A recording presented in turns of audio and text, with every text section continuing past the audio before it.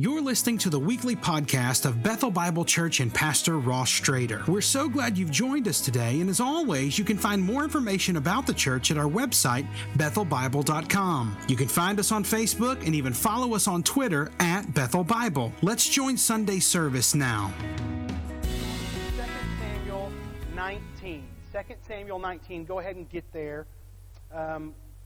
We are nearing the end of this Life of David series. So, for a long time, we've been going through God's Word. We've been looking at the life of David. And so if you've been here for a lot of that, if you've stuck with us through that, thank you. We are almost done. As a matter of fact, I think next week is the last sermon in our Life of David series. And so if you haven't been here very much, or maybe you've missed some, a great way to always catch up with us is our podcast. So we podcast a sermon on iTunes. Usually goes up every Sunday night. It's a great way to get caught up on stuff.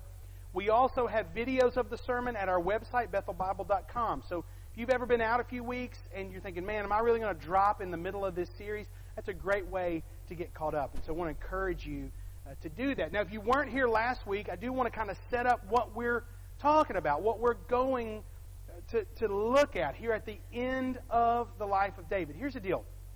The Old Testament doesn't have a lot of commentary, or as much commentary as we might sometimes want. So when you read the New Testament, a lot of times, there's all kinds of stuff, especially in the middle of the New Testament, what we call the letters or the epistles. In the New Testament, when you read it, a lot of times you have this kind of third-person dialogue or monologue really going, where you're hearing Scripture, and then, Paul or somebody is helping you understand this is what this means, and this is how you apply this, or watch out for this, or this is why God is great, or this is what God is doing. But the Old Testament doesn't have near as much of that. So sometimes you go read the Old Testament and you think, this is good. There's like good guys and bad guys, and love and betrayal and war and blood and guts. Like it'd be a great TV show. The Old Testament would be a great TV show. It'd be on HBO and you'd love it, right? But sometimes you read the Old Testament and it's hard to know, well, what do I do with this? And in the life of David, this series has been like that. I will tell you that Ross and Eric at our downtown campus and Mark at our White House campus, they have struggled through this. They've done a great job, because sometimes it's just a story that they have to kind of pray, God, would you help us to kind of find out what's going on? And so the way you do that, in case you've ever thought that, maybe you thought, man, I don't read a lot of Old Testament. The best way to read the Old Testament is to read it slow. If you read the Old Testament slowly, where you really do try to focus on what's going on, what's actually going on right here in the story I'm reading. If you'll do that, I believe that God will bless that. I believe He'll bless it today. That if we'll read slow, sometimes you got to read a little bit before and sometimes a little after. Sometimes you might have to read it twice, sometimes read it 3 times. But I believe that God will give us wisdom. I believe He's going to do that today. So 2 Samuel 19 has been unbelievably challenging and convicting to me personally. Okay? And so I've read it a bunch, and it is still working on me. Okay? So let me tell you where we are. So if you were here last week, you're going to know this, but if you weren't, let me just give you some context. So we are about to find out what happens at the end of the Absalom saga. Okay? So David has this son, Absalom, that for many, many Sundays we've been talking about how Absalom rebels against his father. So Absalom begins to try to discredit and dishonor and really usurp the kingdom of David. So he begins to lead this sort of rebellion. He begins to just scoff at David's rules and tries to literally bring David down. That's what we've been talking about for weeks. And so in 2 Samuel 18, the chapter before where we are today, it all culminates in this huge battle. There's a huge battle between the forces of David and the forces of Absalom. And it's in, the chapter 18 tells us it's in this place called the Forest of Ephraim. And what happens is they're about to go to war, and David tells his men, he wants to go fight too. And they're like, no, you're not going to go. And so what David tells his men, he says, be gentle with the young man Absalom for my sake. So right before they go to war, he's like, take care of my boy. Okay? Which is strange, because we're about to go fight. There's about to be this huge battle. And it is a huge battle, but David's army wins. But it was massive. Chapter 18 tells us that 20,000 soldiers die in the battle. But David's army is victorious. And Absalom, Ross talked about this last week, Absalom is on a mule. He's fleeing the scene, and the Bible says that he rides under this low-hanging branch or branches and gets caught in the branches. Now, when I was a kid, in the flannel graph, it was always his hair, okay, that got caught. Some versions say hair. Some versions just say he was caught, about the shoulders and neck. And so Absalom gets caught in this thicket of branches, and his mule keeps riding, and he's hanging there. And so some of David's men find him, but they don't do anything to him because they remember what David said, be gentle with the young man Absalom, my son, for my sake. And so they go find this guy named Joab, who's one of David's boys, okay? This is one of his right-hand men. And they tell him, Absalom's hanging up in a tree. And Joab's like, well, what'd you do about it? They're like, nothing. David told us not to do anything. And so chapter 18 says that Joab gets 3 javelins, spears, and he goes to where Absalom's hanging from the tree, and he runs all 3 spears through Absalom's heart. He kills him. And then it says, more of the soldiers gather around, and they stab him too. It's just this awful, it's almost like they're like, let's make sure Absalom is gone. And there's this drama of how David finds out. There are these runners, and one runner runs, and then another runner runs. And David finally finds out that Absalom is dead. And that's where 2 Samuel 19 starts. That's where we're going to start. That's right. David has just found out. Okay? So, let's look at verse 1. I'm going to read verse 1, 2, and 3 here. Joab was told, the king is weeping and mourning for Absalom.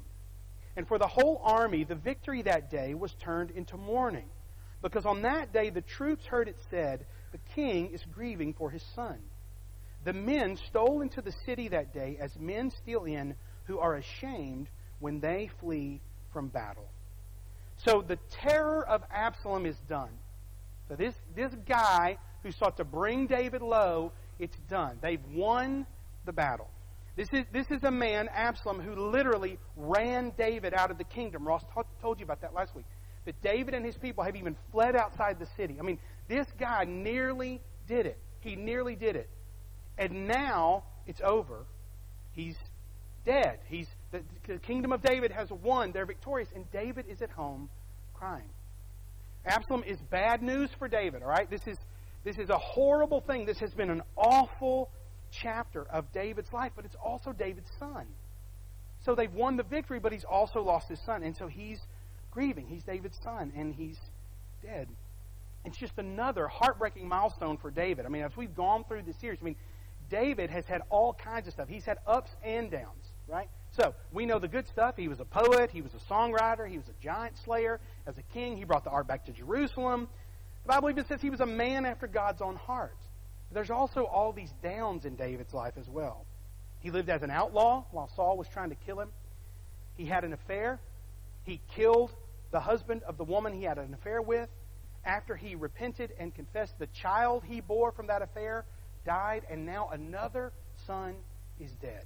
This has been this horrible saga in David's life. He's nearly to the end of his life, and he's still having these horrible things happen. David is weeping over Absalom, and yet the whole army is ashamed. It just said that in verse 1 through 3, that they came back to town like an army that had been beaten. This army that's victorious, they've won, they've done it. Absalom is dead. They are ready to celebrate. And verse 3 says that they are ashamed. David is grieving for his son because he loves him. And yet, this is the same son that sought to destroy David. This thing that was awful and torturous and horrible and a threat to David is now done. And yet David still grieves. Here's what I want you to take from that. I want you to understand this is a messy, complicated thing. This moment that we're looking at in verse 1 through 3, it is extremely difficult. This is a man who has won the victory and lost a son. It is messy and complicated. Now look at verse 4. The king covered his face and cried aloud, "O my son Absalom, O Absalom, my son, my son." Then Joab went into the house of the king and said, "Today you have humiliated all your men who have just saved your life and the lives of your sons and daughters and the lives of your wives and concubines. You love those who hate you and hate those who love you. You have made it clear today that the commanders and their men mean nothing to you.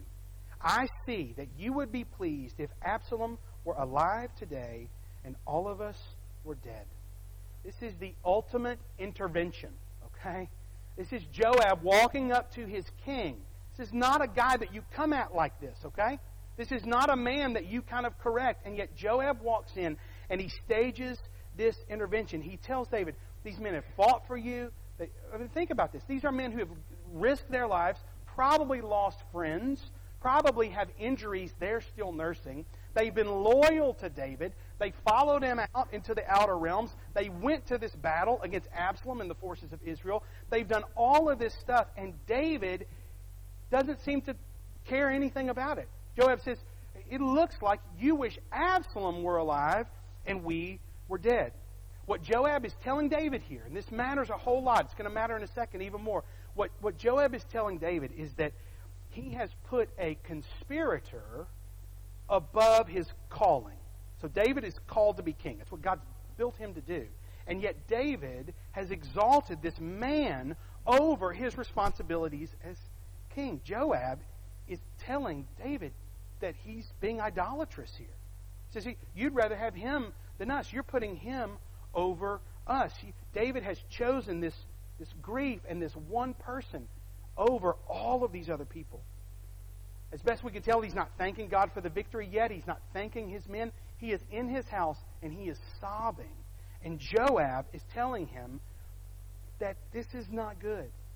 What Joab is telling David is that his idolatry is obvious. Hey, your men see this.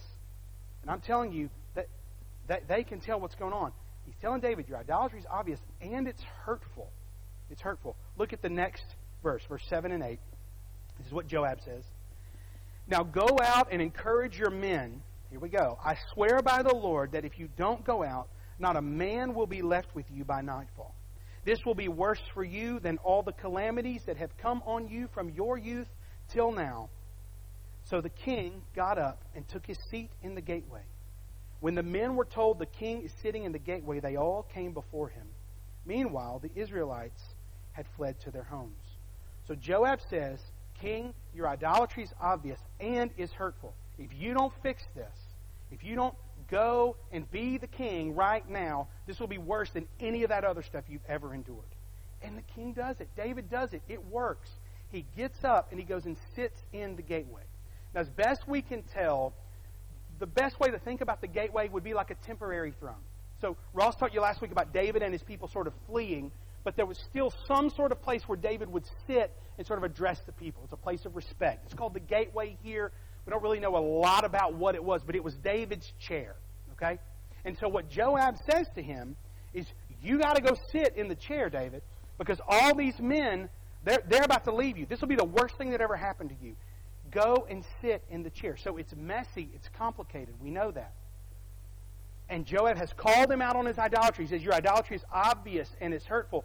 And then his encouragement to David is, go sit where God wants you to sit. Go be where God wants you to be. And David does it. And here's the amazing thing. If you go home and read 2 Samuel 19, you will find that it's a little while before David even addresses the army. Just his act of obedience of leaving the house and going and sitting at the gate, as soon as the men hear, they all start rallying around. Just one act of obedience of David going back and sitting in the role he's supposed to sit in. It's messy. It's complicated. David has been called out on his idolatry, and he's been told by his Joab, you need to go be where God wants you to be. So, what in the world does that mean? You're not a king. I'm not a king. I know I act like a king sometimes, but I'm not a king. You're not a king or queen.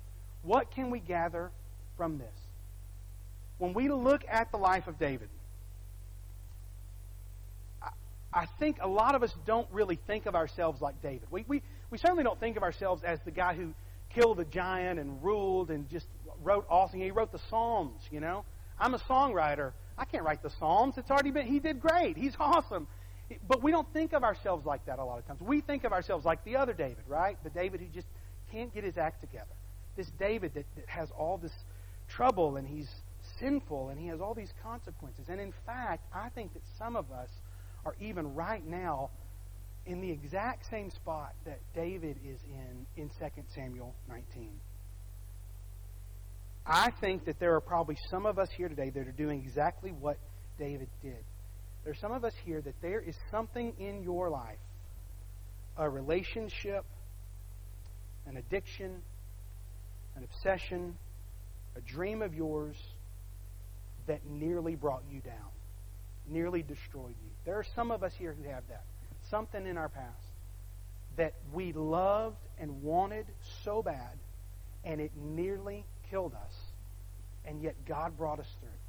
There's some of us here like that God has seen us through, He has protected us, He has provided for us, and yet we still grieve because we can't get the thing we wanted. There are some of us that are doing that. We might say, you know what? I know God's brought me through. I know God's protected me from stuff. But if I'm honest, I'm still mourning. I still wish I could have it both ways. The thing that wanted to kill you and distract you and destroy you, mentally you know that it's a good thing, that it's gone, but you find yourself still tied to it, still obsessed with it. You can't stop grieving for it. And your excessive woe and grief take up so much of your time, take up so much of my time, and it keeps me from bringing glory to God. It keeps me and keeps you from celebrating what God's done in your life. Listen, you are a living, breathing, walking miracle. Some of you shouldn't even be here today. Some of you shouldn't even be alive today. Some of you, God has so miraculously provided for you and rescued you and delivered you and brought you to this place, and you walk around sad and mad that you didn't get it the way you wanted. Life does not turn out the way we want it to. We know this, and I am sorry for that. Listen, there are some of us who are right in the middle of learning that marriage is way harder than we thought it would be. There are some of us who have kids who are not living for God, and we are doing everything we can. We are trying our best to be godly parents, and our kids are just not doing it. There's some of us who battle thoughts of depression and darkness and fear. We wish we didn't have that. Listen, that is what it is living in a fallen, sinful world. A world that will never be as perfect as we want it to be. But I'm telling you something, you're here. You're here. You've got people around who love you and who cherish you and who can see God's work in you. I understand being heartbroken, believe me. But maybe, what if your grief is keeping you from glorifying God? Your life is messy and complicated like David's. But remember what happened next? Remember how Joab calls David out and he says, your idolatry, we see it, it's obvious and hurtful. That's what I'm going to talk to you about right now, is the idolatry. Because listen, your idols are pretty easy to spot. My idols are pretty easy to spot. Spend an hour with me today, you'd know everything you need to know about me. You would. You'd know everything I love, and you could go, I could see the stuff that guy probably idolizes in his life. I could spend an hour with you, I could probably tell. Our idols are obvious. They are obvious, and they are hurtful. God's protected you and provided you, and He's protected me, and He's provided for me. But the longer I stay in the ashes, the longer you stay in mourning over your past life, the more disconnected you'll become from the people who matter to you. Can I be Joab here? Can I stage an intervention in this room? This is like the easiest intervention ever, by the way. I've got a microphone and a spotlight. I'm on a raised platform. You're all out there in the dark. This is like the most non-confrontational intervention you've ever seen, but I'm going to do it anyway. If the people in your life matter to you, your children, your family, the people you work with, your friends, your neighbors, if those people matter to you, and if you are in that place where you are grieving over dreams and obsessions and expectations that didn't come true, let me be Joab and tell you to shake off those ashes. Let go of that idol. Stop grieving for the things that tried to kill you and control you, because your people will notice. If idolatry is obvious and hurtful, then God's glory will be obvious and beneficial. There are people around you that if you were to let go of your idol, if you'd stop hugging the thing that you idolize, that the people around you would immediately see God's work in you. And I'm telling you, they would not say, wow, what a mighty woman of God. Or, oh, that guy's a giant of the faith. No, they would say, God's doing a miracle in that person. They would see it. And that's what you want.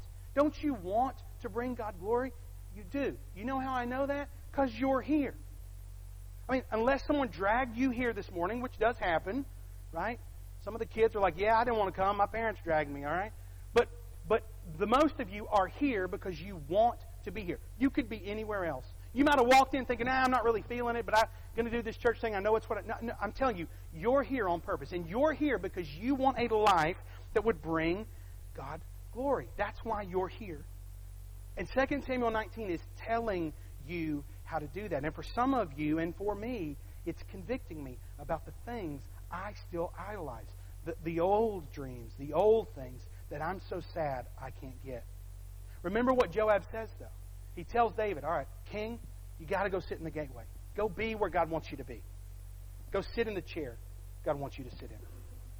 What's amazing about that is that David just gets up and he just goes, right? He just walks and he just sits in the gates. And the soldiers begin to come. It's a simple act of obedience. Yes, I'll go be where God wants me to be. If you keep reading past verse 7 and 8, you'll find out. Ross Schrader said this to me last week, which I thought was so brilliant. And at least in the service where I was sitting back there, I wish he would have told everybody this because I think it was so great. Because he said, David sort of leaves kind of like George Washington, as kind of the first awesome guy, but he has to come back as Abe Lincoln. He has to come back and rebuild the kingdom. If you read, David has a lot of work to do, but it's the simple act of obedience, of being where God wants him to be, that changes everything. As soon as he does that, the men start coming back. Joab tells him, go and be where God wants you to be. Life is messy and it's complicated. And King, your idolatry is obvious and it's hurtful. And God wants you to go be where you're supposed to be. He wants you to go be what you're supposed to be. Go sit in the chair you're supposed to sit in. And that's what God is telling you. God is telling you that you, through the inspiration of His Word, He is telling you that you need to be where you're supposed to be. Go be where God wants you. Sit in the chair that God wants you to sit in. Be the thing that God wants you to be. And some of you already know what that is. Some of you, as soon as you hear me talking about this, deep down inside, you've got like this constant cringe because you know exactly what God's been calling you to do. And you don't want to let go of the other stuff. And I am telling you, if you know, you better go. If you know what God's calling you to do, I am telling you that 2 Samuel 19 should remind you and encourage you that when you will obey the Father, He will do mighty things for you. If you know, go. If you don't know, maybe you're like, Todd, I think I'm hanging on to some stuff, but I don't know where to go or what to do. Well, that's simple. You need a Joab. You need a Joab in your life. You need somebody who will be able to come at you a little bit and encourage you, but also speak the hard truth. And you have Joabs in your life. You may think, well, see, that's a problem, Todd. I'm not real connected. I don't have a lot of Joabs in my life. I'm here to tell you, you're sitting in a room full of Joabs. I think if we ended today, and if I prayed and I closed, and if you walked around this room asking someone, anyone, hey, I'm having a tough time knowing where God wants me to be in my life, would you help me? Would you pray for me? Would you be my Joab? It'd take you less than 30 seconds to find somebody who'd do that. Yeah, there's going to be one or two awkward people like, I don't know you, get away from me. But I guarantee you, the third or fourth person you ask is going to say, absolutely, let's pray right now. You are surrounded by people in your life who can tell you, who can encourage you, who can pray for you. You have got Joabs all around you who can help you go be where God wants you to be. If you don't know, ask a Joab and give that Joab permission. Tell him what you're dealing with. Maybe even you go, this is 2 Samuel 19 says that you can come at me. I want you to be my Joab. I want you to come at me. But I'll also say this. There are some of you who are hearing this and you think, yeah, this feels like me. But you're not a Christian. Maybe you're thinking, this sounds good, but this feels like it's just for people who've already joined the Christian club or whatever. I'm telling you that it is not. If you are hanging on to addictions and to relationships and to obsessions that are killing you, I am here to tell you that surrendering your life to Jesus will bring you more peace and purpose than you could possibly imagine. God sent His Son to shed His blood for the sins of the world, for mine and for yours. And there is no sin in your life bigger than Him. If you don't know Him, you can know Him. It's not going to make your life perfect from now until the rest of all time, but I will tell you something. Jesus can set you free. He can give you freedom. If you know, go. If you don't know, ask somebody. I'm going to end today. I told you at the beginning that this has been really convicting for me, and it has. This text has been super convicting. And so I'm going to tell you why. I'm going to tell you a little story time with Uncle Todd here. And I'm going to tell you for two reasons. One is because I just want to be authentic with you, okay? Because this is what God's Word should do. Regardless of who's on the platform or who isn't, God's Word, it's supposed to convict us. It's supposed to challenge us. It's supposed to make us more like Jesus. And so this one's hitting me really hard. The second reason I want to tell you this is because I think this is a testament to the grace and mercy of God, of how He consistently draws us back to Himself. So here's the deal. I love songwriting, okay? I love writing songs. It's probably my favorite thing to do. And I write a lot of songs. Some of you know we sing some of the songs here that I write, but I write all kinds of songs. I mean, I write worship songs and country songs and blues songs and sad songs and silly songs. I got all kinds of songs. They're not very good, but I write a lot of them. And here's the deal. Ever since I've been very young, I had this dream that I wanted to be a published songwriter. Ever since I was a very young man.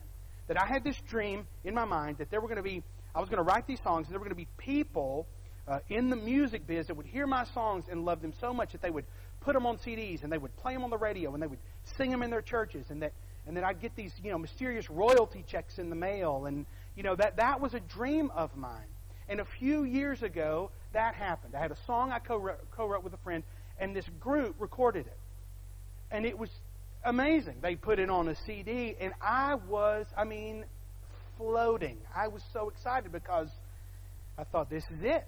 I've done it, Took me a while, but look, everybody, And so what began to happen is that song gets put on a CD, and all of a sudden I have all these publishers, these people in the music biz who are sort of emailing me, say, hey, if you got more songs, send them in. And I thought, this is it.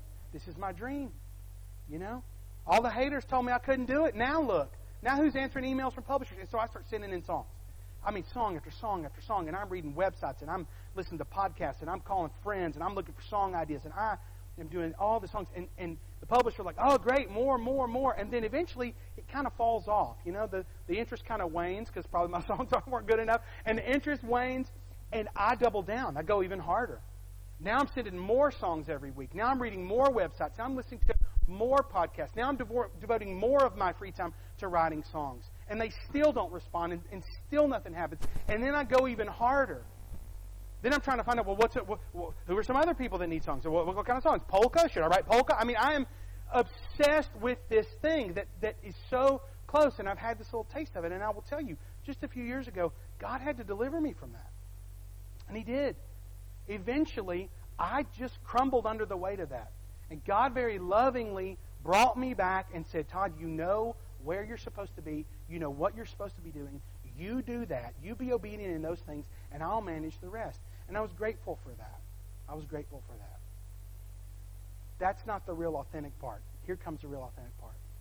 In October, I released a record. It was called Joy, available on iTunes now.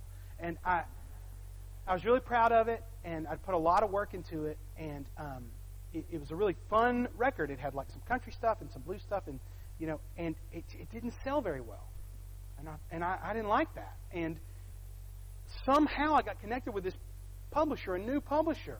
I hadn't talked to a publisher in years, and he's like, I love these songs. Would you mind if I signed them and tried to pitch them to artists? And I'm like, about time, yeah, And so he began to give me all this positive feedback, and I began to write more and more and more. This is just since October, and he's got these artists, and they're going to record my songs. And I'm telling you, this is recent. I'm trying to be as honest as I can here. And a few weeks ago, I'm talking to my wife, and I'm talking about songwriting. Bless her heart, And I'm just like, well, I think they need this, but this style, maybe I could pay for a demo. And I'm just going on. And my wife just kind of just nonchalantly goes, wow, you are really into this. I'm like, well, yeah, I've made it. I need to do this. I need to go with this. And she says this statement, and she says, yeah, but you're talking about this more than you talk about our kids or anything. And it made me mad. I didn't know why, but it made me mad. And I kind of shrugged it off, you know. I didn't tell her I was mad, but we've been married 20 years. She knows when I'm mad. And the next week, I have a song I'm excited about, and I send it to a songwriter friend of mine. And we're texting back and forth. He's like, hey, this is good. And, I'm talking about what I wanted to do with the song. And he's like, hey, are you ever going to, just up and move to Nashville? And I'm like, no, you're crazy. I'm 41 years old. I work at this great church. I have this great life. We love Tyler. I feel like I have so much purpose in my life. No, that's crazy. Why would I move to Nashville? This is a week later, and my friend goes, because you talk about this more than most people up here talk about it. And that made me even madder. And 1 week later, Ross goes, hey, would you preach on the 29th? And I say, yeah. And he's like, well, look through this. And I open up 2 Samuel 19, and I see what David's doing. And I realize that's me. That's me. I've got all kinds of stuff that I obsess over and dream about and worry about and wish I could have. And I'm telling you that it will consume me. And you've got stuff that will consume you too. The reason I tell you that is that I thought I beat this 4 years ago. And it's back. But God, in His grace, keeps drawing me back. I don't want you to feel guilty. I want you to feel grateful that you feel guilty, that God is convicting you and drawing you back. I don't know what that thing is, and it may not apply to everybody, but there are some of you here who have got to let go of some obsession, something that has you completely wrapped up. So here's what we're going to do. I'm going to close with prayer, and I want to encourage you just to take time and pray before the Lord. We're actually going to be quiet for just a minute. I'm going to give you time to pray and to do whatever business with God you need to do. And then I'm going to pray to close. And when I'm done and I say amen, you're dismissed. The band's not coming up. We'll just play a little music on the speaker and you can go. So we're almost done. I'm not going to belabor that or try to over-emotionalize it. But I want you to take time and ask God, where do you want me? What do you want me to be? Where do you want me to go? What chair do you need me to sit in? God has grace and purpose for you. If you need to confess, then you confess. But just know that He is your loving Father who wants to use you to glorify Himself. Let's bow. Let's just be quiet before the Lord. Let's just talk to Him on our own, and then I'll close us with prayer.